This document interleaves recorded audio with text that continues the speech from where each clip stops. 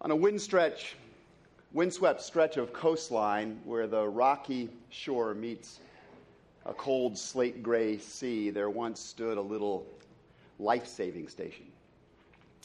It was not much to look at. It was just a thatched hut and an old, rugged, wooden lifeboat. But that didn't matter a whole lot to the dedicated crew who staffed that little place and who would go out day after day on their job. They would pound their way out through the surf in that boat, rowing hard against the strain of the wind and the water to find people who were in trouble, people who had become caught up in the swirling currents that ravaged that particular stretch of coastline, and some who had been shipwrecked against the jagged rocks in that part of the world. And they did their job extremely well. They saved a whole lot of people. And in time, the reputation of this little life-saving station began to create something of buzz in the world around. People began to talk more and more. There were more and more people with stories to tell of how they or somebody they knew and loved had been rescued by the folks that worked that station. And so people began to come to catch a glimpse of it, to get close to what was going on there. And as the spectators gathered around to watch the crew's work, sometimes some of them would even leave the crowd and they would run up and they would say, "How can we be part of this?" And they'd be welcomed in and they'd be trained and taught how they could also be part of the life-saving action. More and more, however, the crowds would just gather and watch. They enjoyed the spectacle of it. There was something so exciting about seeing these people doing their work. And in time, there was enough energy gathered around the life-saving station that contributions began to flow in to support the work. And enough money came in that the idea got suggested maybe we should tear down the old life-saving station and build a new one. And so they did that. And this new one was much more spacious and beautiful, and it had nice carpeting, and it had wonderful walls and heating and cooling systems. It was a marvelous place to see. And as time went on, more and more people would come and gather there at the station. They'd come to network. They'd come to see friends. They'd come to talk about the work of life-saving and how important it was. It became a community center that attracted a great deal of interest. And yet, as time went on, and people talked about the work of life-saving, less and less of its actual work got done. Because as the years went by, fewer and fewer life-saving crews were making their way out into the water anymore. That's not to say they stopped caring about life-saving. No, they talked a great deal about it. They read a great deal about it. They had classes on the topic of life-saving, and they even gave money to pay for professional lifesavers who would go out and do the work. It wasn't that nobody cared. It's just that life-saving wasn't something you just jumped into, if you understand what I'm talking about, with a lot of thought and a lot of preparation. And there were downsides to this life-saving stuff. I mean, when you went out there and you got hold of people that were really in trouble in the water and you brought them back in to the life-saving house, the clubhouse, it was hard on the carpets. And it changed the atmosphere, the congenial atmosphere of the life-saving club. Well, years went by and many other life-saving stations sprang up on that coast. But in time, almost all of them went the same way as that first little life-saving house. And if you travel along the coast today, you can see many of those old buildings, some still buzzing with life, some still sadly empty. I say sadly because while things have come and go and things have changed, the fact remains that people are still drowning in those treacherous waters, only there are just too few people really committed to fishing them out anymore. Now, I share this little parable with you today in the hopes of reminding all of us how easy it is for any of us to forget and original mission. And I tell the story to pose a really personal and important question for this community gathered here today. How clearly do we recall, how personally are we engaged in, how committed, I guess, are you and I to doing this business for which Jesus first founded this station? I mean, how committed really are we to the original calling for which this particular hut was put here on the corner of 31st and York? I invite you to imagine with me another stretch of coastline. This one, thankfully, a bit warmer, on the turquoise shores of a sea called Galilee. And just offshore in this particular place, there is floating a boat, and in it 2 fishermen are working hard at their nets. And suddenly they look up because a voice has floated out to them across the water. Somebody standing out there on the beach is speaking out at them, and they look up. Their weathered faces squinting against the sun to try and see who it is that's disturbing them in the middle of their work. And they see there the silhouette of the carpenter. The carpenter is the one about whom John the Baptizer had harped on and on and on until first Andrew and then Peter had finally gone to see what all of the ruckus was about. And then they stayed. They stayed to listen. They found themselves ensnared by his vision of the life for which they were born. And oh, what a vision this life that the carpenter described was. Jesus told them that the God of this universe was not like the capricious, selfish, angry gods that the Greeks and the Roman stories all talked about. He was nothing like the pagan gods of the surrounding cultures. He spoke of a God whose passion was for people, whose power was aimed at resourcing and blessing and building up people. God was much more like a father who ached for the well-being of his kids, who wept at the confusion and the rebellion and the thrashing of his children. Jesus spoke of a love that was so great that it went out in search of even the people who spurned it, who pushed it away. He talked of freedom from chains we can't even see. He spoke of creating a new kind of family that would be open to anybody who would admit the need for a family, a real family, and would be welcomed in. And the carpenter envisioned for them a new colony of people who would ride the tossing tides of life and would draw on board all those people who were tired and heavy laden, who were worn out from treading water in this crazy world alone. At the end of that very first day, Andrew and Peter had walked home. They had silently walked home, slowly, thinking about all that he had said to them, trying to absorb it, take it in. And now, many hours later, it was Jesus addressing them again, but this time he was not just speaking merely of the dream he had for the world. He was saying, "Come, join me in it. Help me to make it possible. Be part of the action. Get into my boat. Come, follow me," Jesus said. Come, you, come. Move, come this way. Take steps. Follow me. And I will send you out to fish for people. And the Bible says, at once, they left their nets and they followed him.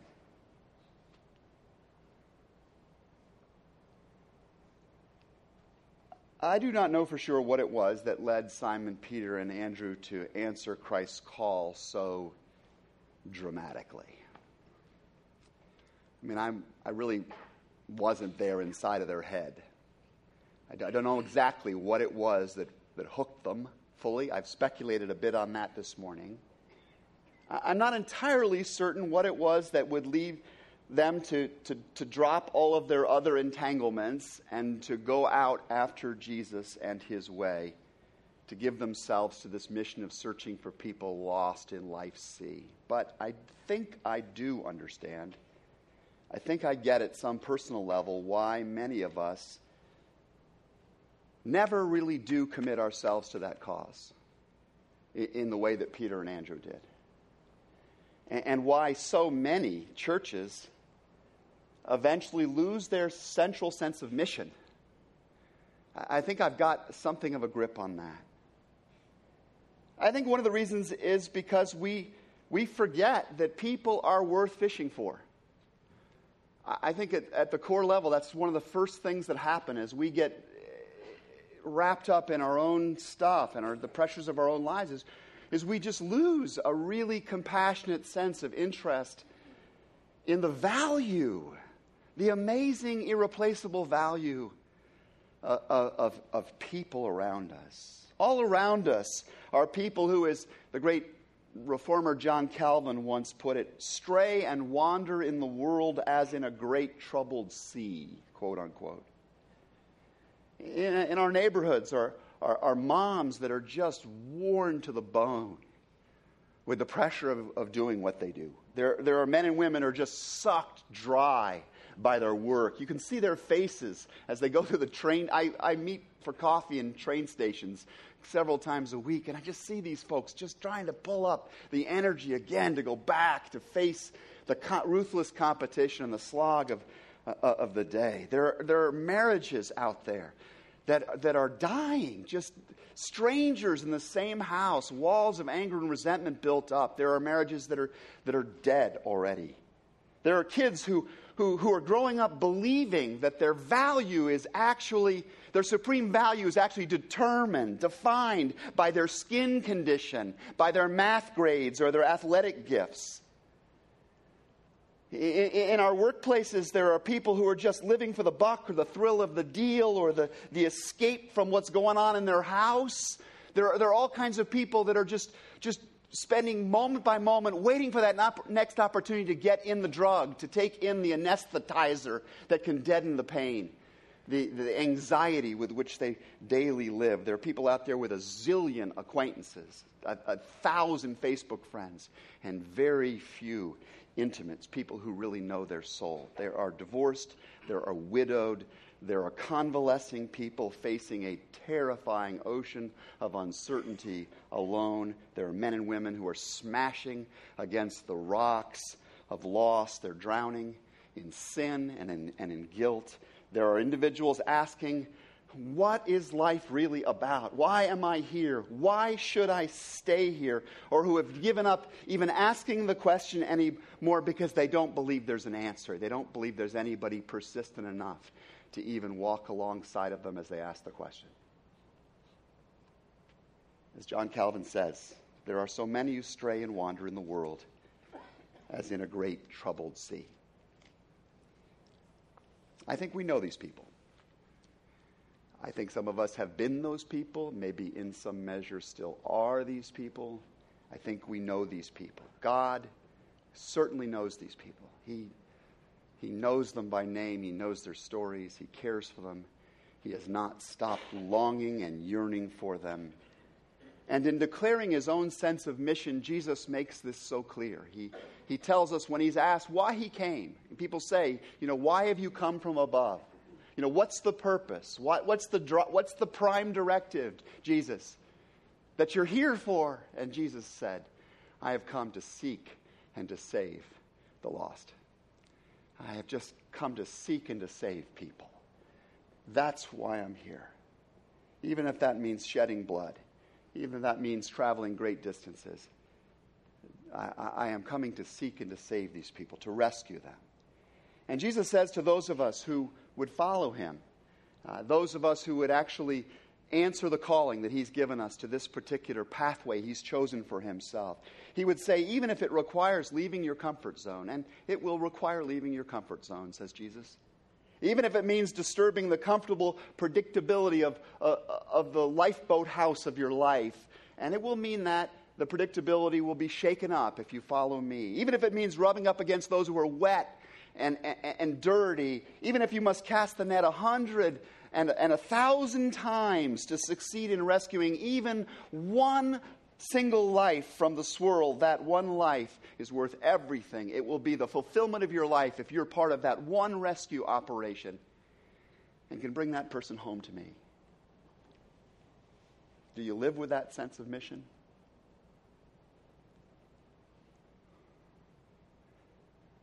Is bringing somebody to a saving relationship with Jesus Christ on your bucket list? Is it the top of your list? Do you see the purpose of this clubhouse as equipping us, preparing us, sending us out to reach out, to take hold of, to embrace, to love, to welcome in those who desperately need the life that Jesus offers? Would you do almost anything to see somebody brought into the boat? Sometimes Christians lose sight of the mission. We're not alone. We can just lose a focus on why we were called here. We can forget that people are really worth fishing for. But there's another reason we don't always give ourselves, I think, wholeheartedly to that mission. Sometimes I think we think we're not qualified to do this kind of outreach. Right? There may be professionals that can do this kind of thing, but not me. I care for people. I do care for people, but I'm no evangelist. I'm not a social worker. I can't preach a sermon. I wouldn't know how to argue theology. I don't know how to counsel somebody else into Christ's arms. That's why I leave outreach to the pros. Right? That's what so many of us often feel. But notice what Jesus did not say in his conversation with Andrew and Peter. Okay? Notice what he did not say. He did not say, come follow me and I will make you preachers for men. He could have said that. Jesus didn't ask them to be candle makers for Christ. Jesus didn't request that they become jewelers for Jesus or marketers for the Messiah. Jesus could have chosen all kinds of ways of describing the calling he was giving to them. Those are all viable ways of describing somebody whose life is dedicated to sharing the good news with other people. But Jesus didn't put his invitation like that. He simply took stock of the capabilities they already had. And he said, come use those. Come use those abilities you already have. But make their focus helping me reach people. Andrew and Peter had patience. They had perseverance. They had the timing of fishermen, right? These are things that Jesus asked now to be employed in his service. What do you have? What are the gifts you have right now without any further training? What are the qualifications he's already given you? Are you a conversationalist? Are you one of those people that just can move around a cocktail party and connect with people? Is that one of the gifts that you have? Try sharing with a friend or a colleague or somebody at the next party how God has changed your life. Don't preach at them. Just talk about how, my life is just, I got to share with you just my amazement at how my life has been changed in this way or in that way, or our family's life is different because of God's touch on us. I just am blown away by that. Are you a hospitality person? You one of those people with the gift of making other people feel comfortable? Then invite somebody to come into the church building with you, because you're one of the safe ones. Go ahead and just extend that invitation to somebody. Introduce yourself to a worship visitor. Make sure before you leave here this morning, you learn the name and a little bit of the story of a couple of the other people that are here. Because there are always folks here for the very first time. Just reach out to people. Host a dinner in your neighborhood for For some folks you know that don't have a regular church home, invite a couple of your brothers and sisters from the church family or Christians from another church and have them around the table as part of the salt and the seasoning of that. Are you maybe a natural organizer? You're one of those people, you could administrate and organize stuff in your sleep. In fact, you do. You dream about projects you're going to organize and fix. Use those gifts in Jesus' missional direction. There are a myriad of entrepreneurial ministries needed in the life of our church family. Come and talk to the staff of the church, and we want to know your name because we're hungry for leadership in a whole bunch of different zones. Maybe you're a nurturer, okay? You're not a flashy person. You're just a lover of people. You just have a heartbeat for individuals. Every single week, we've got hundreds of children and youth that need to be walking alongside nurturers. People that are just for them in Jesus' name, can do some simple instruction and teaching. Are you qualified in some vocation? You've got some particular skills. Then be a lawyer for Christ. Be an accountant for Jesus. Be a doctor for the kingdom. Be a business person for God. Be a parent of children in the name of Jesus. Come, says Jesus. You just come and dedicate the gifts that you already have to helping me reach people. That's the invitation. There are a lot of reasons why churches and individual believers can forget the original purpose. Sometimes they just stop remembering how worth it people are, how worth fishing for them it is. Sometimes they miss the fact that God has already given them at least enough of what they need to be a very meaningful part of the mission. And sometimes the problem is that we just feel too exhausted in the face of the call to reach out.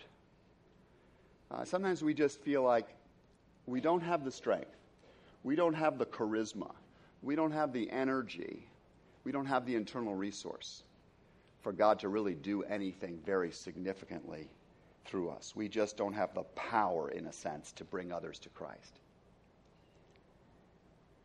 Some of you may remember the tale I once told of a fishing guide up in the St. Lawrence Seaway who was inspiring all kinds of jealousy in the other guides in that part of upstate New York. And convinced there was something just fishy going on about this particular guide. Let me explain why. She would go out, no matter how bad the fishing happened to be for everybody else in this particular day or week or season, no matter how bad it got, Harriet would always come back with a whole net full of fish and a hamper full of fish and very happy customers. And convinced that this was statistically improbable. The other guides were convinced she was doing something dirty or underhanded, and so they convinced the local fishing commissioner to pose as an inexperienced fisherman, angler, and to hire Harriet's services, which he bought into and ultimately did. And so on the appointed day, Harriet and this disguised commissioner, they go out to fish. Well, hours go by. Just hours of monotony go by with like hardly a nibble at all. And now it's way past good fishing hours, and nothing has gone on, and frankly, Harriet's done nothing inappropriate, and so the commissioner basically says, "Hey, let's call it a day." So Harriet looks at him, and she takes this long drag off her cigarette and shakes her head, and she reaches down underneath her seat, and she pulls out a stick of dynamite, and she lights the fuse, and she tosses the stick overboard. And there's this boom, whoosh of water. And all of these fish, stunned fish, come floating up to the surface. Harriet picks up a net, starts scooping them up, dropping them into the hamper. And then she reaches for another stick of dynamite. The commissioner just goes ballistic,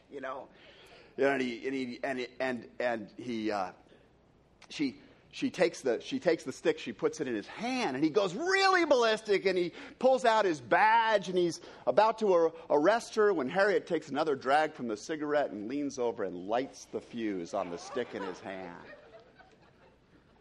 And the commissioner is just undone.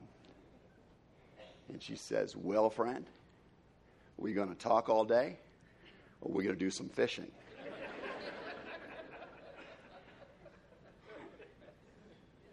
And I think that's the question that needs to hit us every time we come here. Okay? We're just going to keep talking? Or are we going to do some fishing? Are we going to engage ourselves? Because the news here is there is a power at work in the gospel message and in the heart of people willing to share it.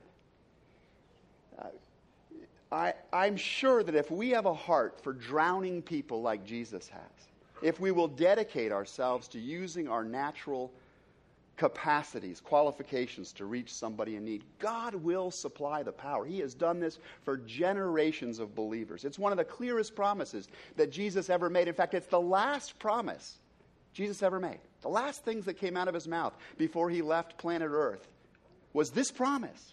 He says, "You will be given power to become my witnesses when the Holy Spirit comes upon you." And the word for power there is the word dunamis, from which we get what word? Dynamite. That's right. Jesus promises that when the Holy Spirit blows through the life of somebody on a mission for God, then he is going to create a boom whoosh of ripples that are going to change this world. And if you have any doubt about the validity of that promise, consider this. Some 2,000 years ago, a pair of ordinary guys named Peter and Andrew listened to the invitation of Jesus to use their qualifications in a different direction, in a whole new way. 2,000 years later, you and I bubbled up to the surface, washed up on these shores, because they answered the call. My closing question is, who will be here next week because we answered the call? Please pray with me.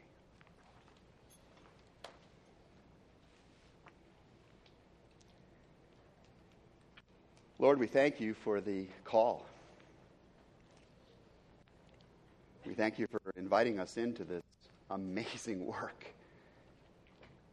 So give us a heart like yours for people who need you. Give us the courage to employ all of the qualifications that you've already given us in service to your outreaching love. Pour out upon us your Holy Spirit, Lord, that we might have the joy of seeing precious people find a safe place in the lifeboat, which is faith in Jesus and life in his family. In his powerful name we pray. And God's people said,